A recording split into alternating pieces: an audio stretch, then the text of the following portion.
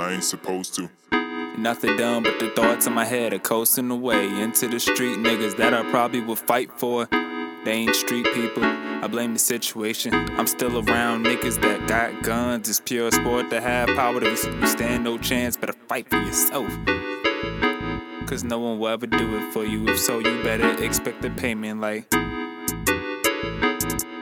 nah nigga, I'm pure amnesia, embodiment of forgetting shit like the movie teasers. I still hang with most eyesores, niggas I don't really bang with, but I be positive, feel like I need to stop it, always taking advantage of it. Lucky catch me a couple years ago, you get none of it.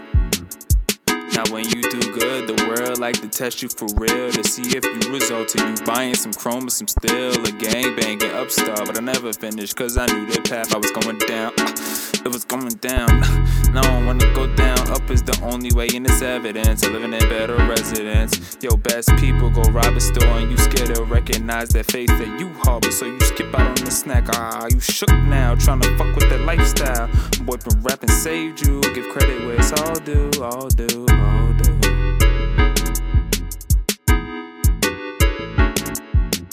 And sometimes I think to myself, like, why can't it be a nigga who just doesn't care?